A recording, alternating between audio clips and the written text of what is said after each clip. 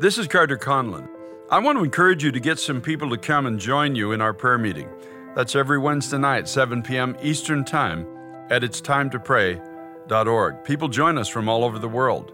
Let's pray together that you experience what the early church did on the day of Pentecost.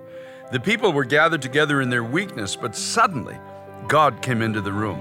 And when He came into the room, He infused those people with His own life. He intertwined His own life with theirs. Their weakness yielded to the strength of God, their confusion to His clarity of thinking, their powerlessness to an ability to stand before their generation with an anointing that only could be given by God. God wants to anoint you with power so that you can stand. There's no reason to live in mediocrity when He's willing to do this kind of a thing in the life of everyone He calls His own. It's time to pray.